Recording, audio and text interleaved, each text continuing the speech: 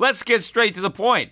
You want to grow your portfolio to deal with the rising cost of inflation, to pay off your debt or your mortgage, pretty much anything standing in the way of you and financial freedom, right? Well, with Yahoo Finance, you can get access to the news, data, and tools that you need in order to help you reach that financial freedom. And when it comes to your financial future, you think you've done it all. You've saved, you've researched, you've invested all that you can. And now you need to take those investments to the next level by using what every financial great uses. Yahoo Finance. For more than 25 years, Yahoo Finance has been the brand behind every great investor. They're the #1 finance destination, producing a holistic look at the financial news cycle, including breaking news, original perspectives, analyst ratings, independent research, customizable charts, and so much more. For comprehensive financial news and analysis, visit the brand behind every great investor, yahoofinance.com, the #1 financial destination. That's yahoofinance.com.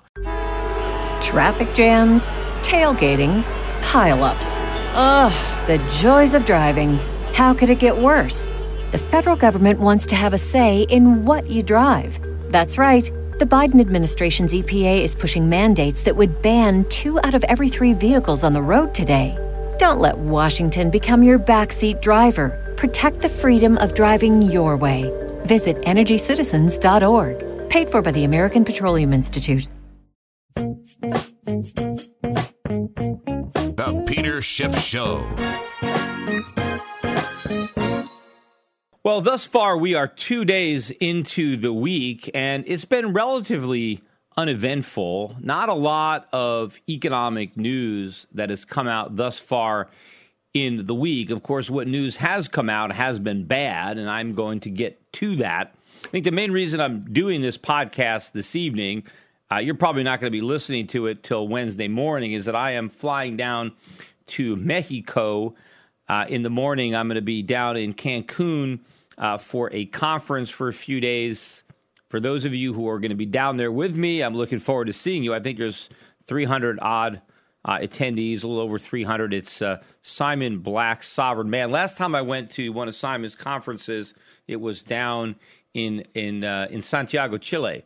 So not quite as far south going to Mexico, but it was a great event, so I'm looking forward to this one. But I wanted to get a podcast done and ready to go before I left. And I will bring my radio equipment down with me, so I probably will get around to doing one more while I'm down in Mexico. So this won't be the only podcast of the week, but there's not going to be a lot because of my traveling. But let's get into some of the news that we got in the markets. And the markets, been volatile, but the news, again, what little we have, has been bad.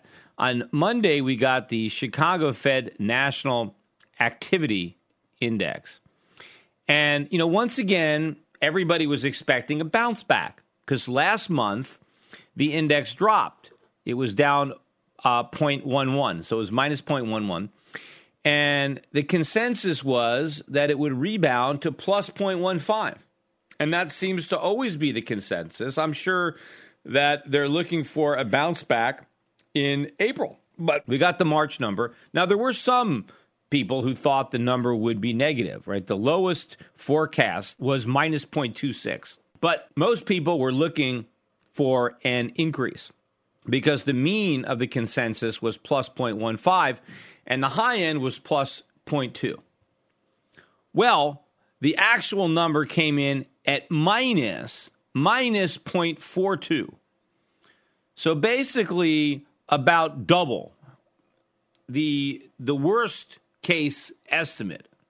And not only that, but they took last month's number, February's number, which was originally reported at minus 11, and now that's minus 1.8.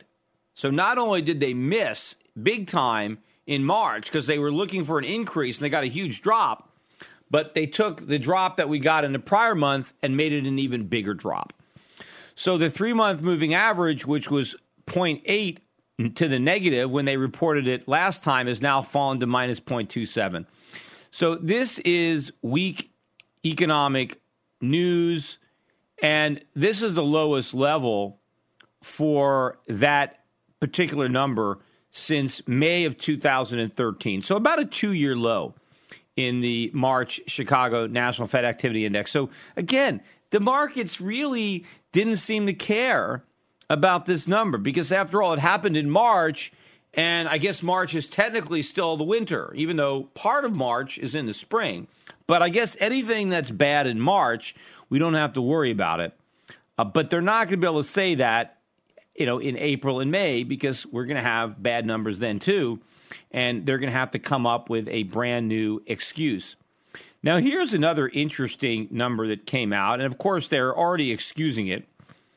But this is this weekly Redbook same-store sales survey that comes out. And the interesting thing about this survey is that it is now down to the lowest annual increase in 4 years. The rate is 0.8. But just in December 23rd, right, so kind of late last year, the year-over-year increase was 5.3. And so if you look at how sharply that thing has dropped since late December, the end of the fourth quarter, and now where we are, I mean, I've never seen it on a chart where it's dropped so much so quickly. So not only are we at 4-year lows in the absolute level, but the rate of decline over the past quarter or so has been faster than any point I can see in memory. So it's really deteriorating. And what I read of what little reports there were about this particular metric, they're all blaming it on Easter and when Easter happened to fall. I forget if it was late or early or whatever it was where Easter fell in the calendar that was the responsible. But you can't really explain this because we've been declining sharply since Christmas. So it's hard to attribute a trend that's been existing since Christmas to when Easter happened to fall in May. Or not in May, rather in April. Where in April Easter happened. So people are always looking for excuses. Economists are always trying to come up with one excuse to rationalize why the number is bad, instead of just dealing with a bad number and saying, hey, the number is bad because the economy is weak. The economy is not nearly as strong as we thought. That's why the number is bad. See, they don't want to admit that.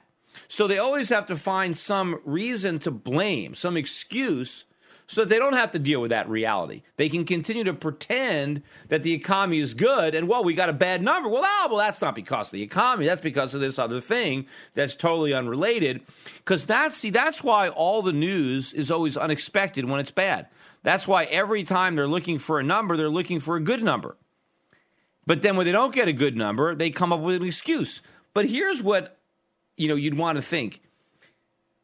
Why don't they have the excuses in advance? I mean, if they know that the bad number is, let's say, related to the weather, then why don't they expect the number to be bad? After all, they know what the weather was, right? When you get a March number and it's in April, you have the weather report from March. You know exactly what the weather was like. It's not like forecasting the weather in the future. That's hard to do. Anybody can forecast what the weather was yesterday. You're going to do that with 100% accuracy. So since a lot of these excuses are known in advance, why aren't people expecting it, right? And then when they get it, they just blame it on the situation that they should have already known about, and it should have been factored in. In fact, a lot of these numbers are seasonally adjusted. And the seasonal adjustment is supposed to take care of the seasonality like the weather. And so if you're seasonally adjusting numbers anyway, and then you're making an excuse why the number is so bad when they've already factored in the seasonality into the number, right? None of this is legitimate. It is all excuse making, but we are going to be running out of excuses. Especially now, I've been talking about the rebound in the oil price. This week, oil prices moved above $57. That may not sound like a lot, when we were paying $100 a barrel, but oil bottomed out at 42. So percentage-wise, that's a pretty big move. And I think we're forming, as I've said before, a very, very sizable W bottom in the oil price. And so I think there's a lot of upside. I don't know that we're going to get up to 100 this year, but we can certainly get up into the 70s. And that's a big move. And that's not going to be unnoticed by the consumer when he, goes to buy his gasoline. But, of course, other prices are going up. I mentioned on the last podcast, we got a big increase in the core CPI, bigger than expected, led higher by rising rents, rising healthcare costs. Cheaper gas was like a lifeline that is now going to be, taken away. So you add more expensive gas prices, even though they're not as expensive as they were a year ago, they're going to be rising and more expensive than they were a few months ago. That's just going to compound the misery. In fact, we got some interesting news coming out of Canada. And in fact, the Canadian dollar is up about 5% here in the last week or so. And I mentioned last week, too, the strength in the Canadian dollar, which has continued. And one of the numbers that came out last week was the big jump in Canadian inflation, particularly when you don't count energy, because gas prices were still going down, but the price of everything else was going up, most particularly the price of food. Because I think in the most recent month, food prices alone were up almost 4% on the month, not on the year, on the month.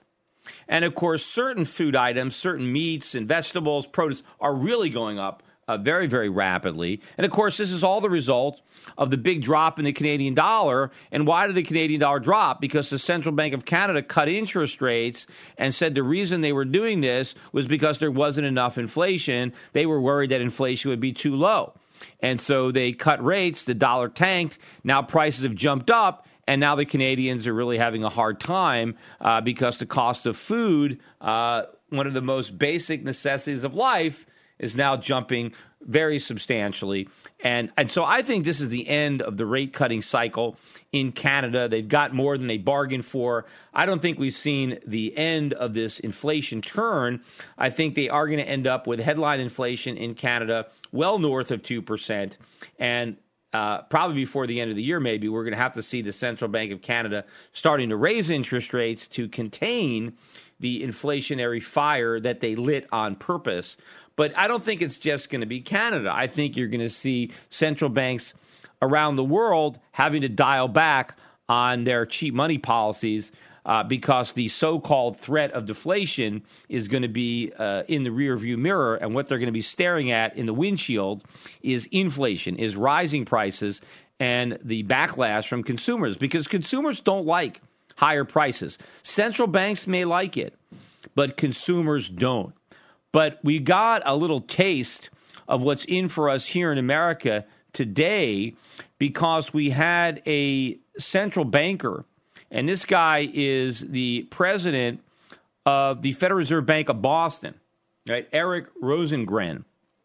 He's not a voting FOMC member, but obviously he's high up there. He's the president of the Bank of Boston. And what he says is, pretty representative of the way people think there at the Federal Reserve. And what he said today was that he thought our 2% inflation target was too low, meaning that we ought to target a level of inflation higher than 2%. Now, how high does he want to target? He didn't say, right? I mean, is it going to be 2.5? Is it going to be 3? Is it going to be 4? I mean, what is the target that Eric Rosengren thinks would be appropriate? Now, the reason he says we need higher inflation is because he thinks that gives us leeway to pursue more growth. That the thing holding us back is this fear of inflation. And if we can just raise the target maybe to 3%, the Fed can be a lot easier.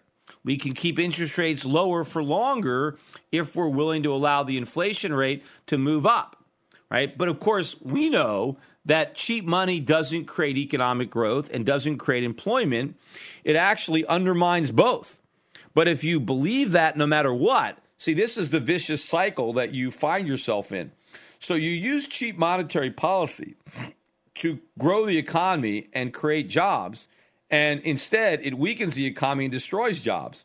And now you're staring at a weak economy that's losing jobs, and you think, oh my gosh, we need more stimulus. We need even more cheap money. We need to print more money. And now, you start having inflation, but you're not getting the economic growth. And then the conclusion is we just don't have enough inflation. We need 3%. Maybe that'll do the trick. 4%, 5%, 6%. The problem is the more inflation you create to create growth, the slower the economy gets in real terms, which means the more inflation you ultimately have to create until you eventually figure it out. But of course, by the time you figure it out, it's too late because you've dug yourself in a Grand Canyon of a hole that now it's impossible to get out. But the fact that you've got these guys at the Fed, this is just the beginning. Because if I'm right, and look, the dollar has turned, and it seems to me that the dollar has turned, that it's peaked, and the dollar has turned, oil has turned. And if this is the case, then a weakening dollar is going to put upward pressure on already rising consumer prices. And these numbers are going to start to be north of 2%. And the Fed is already trying to lay the foundation for why they won't raise interest rates with rising inflation. And we already know that if the job market has already peaked out, right? The Fed is saying they expect the unemployment rate to go down to 5% from 5.5%. What if it goes up to 6% instead? Goes in the other direction.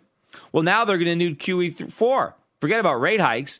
But the only thing that might stop them would be if inflation was up at their 2% target, unless they've already said, let's have a higher target. We're not worried about 2%.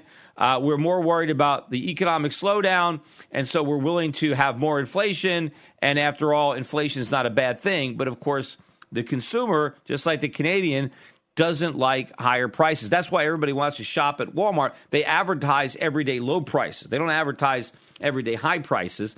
But economists think that prices going up is a good thing. But you see the backlash. And the problem is we can't do anything about it. I do believe that other countries are positioned to stop the inflation. So once countries see inflation rates north of 2%, countries that are fiscally solvent, that are in a position to raise rates because they can afford it, will do so.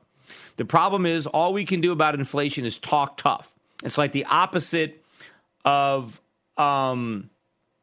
Teddy Roosevelt, right? He was speak softly and carry a big stick. See, we scream and we have no stick.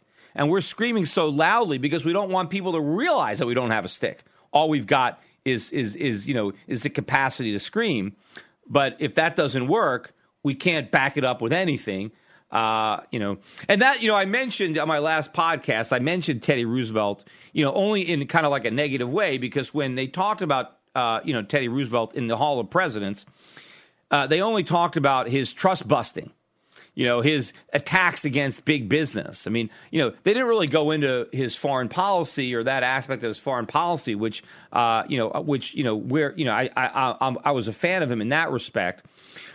It was just his economic policy and his, anti-monopoly or trust busting, that kind of stuff that I didn't like. But that was the only thing that Disney wanted to highlight, was the fact that he was anti-business, and that's what made him a great guy. Plus the fact that he was related to Franklin Delano Roosevelt. He was his uncle or whatever he was, and that also, because they wanted to tie in one Roosevelt with another, who was probably their favorite president.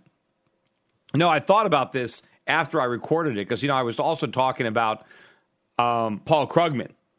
And then I thought, if they had a hall of economists, a hall of Keynesian economists at Disneyland, right, the way they have a hall of presidents. See, the Hall of Presidents is in Liberty Square, right, even though, the presidents that they featured weren't the leaders of liberty. They were the destroyers of liberty, most of them anyway.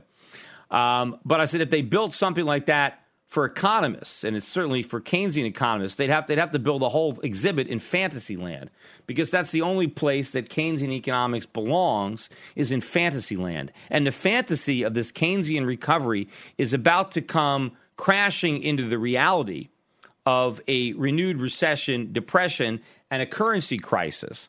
And I'd like to see Paul Krugman wiggle his way out of this one and try to argue why Superman or Super Krugman, whatever he calls himself, how somehow he was right in all those crazy free market, Austrian school, what does he call us, Austerians or whatever it is, how we were so wrong and he was so right when this whole horrible experiment of his, it's just like a little kid, blowing up a chemistry set, because that's really what Paul Krugman is. He has all these chemicals, these Keynesian chemicals, and he throws them all together, and he expects something great to happen, and he ends up blowing himself up. And that's exactly what's going to happen, except it's not himself that's blowing up, but he's blowing up the U.S. economy. But it's going to be interesting to see how he rationalizes this, because he may be the very last person to acknowledge that he was wrong. I mean, everybody will figure it out before Paul Krugman does. Hi, this is Peter Schiff, and long before foreign governments and hedge funds were buying gold by the ton, I urged my clients to put 5 to 10% of their portfolios into physical precious metals. Despite gold's massive rise over the last decade, I still think that a 5 to 10% allocation to gold and silver is a smart investment decision. But buyers have to beware. Big TV gold dealers push all sorts of coins that are poor investments. Bait and switch deals, price protection guarantees, leveraged gold accounts. These are just a few of the sleazy tactics used to swindle inexperienced gold buyers. My gold company is different. We never offer a coin or bar unless I consider it to be a good investment. I want my customers to be educated. That's why I'm offering you a free research report exposing the biggest scams and ripoffs in the industry. Download my report, Classic Gold Scams and How to Avoid Getting Ripped Off, for free at goldscams.com. This report tells you everything you need to know about how to avoid losing thousands of dollars with scam gold dealers. It even tells you how to tell if a salesman is lying to you on the phone. This is a must-read for anyone considering a gold or silver investment. Download this free report today at goldscams.com. That's goldscams.com.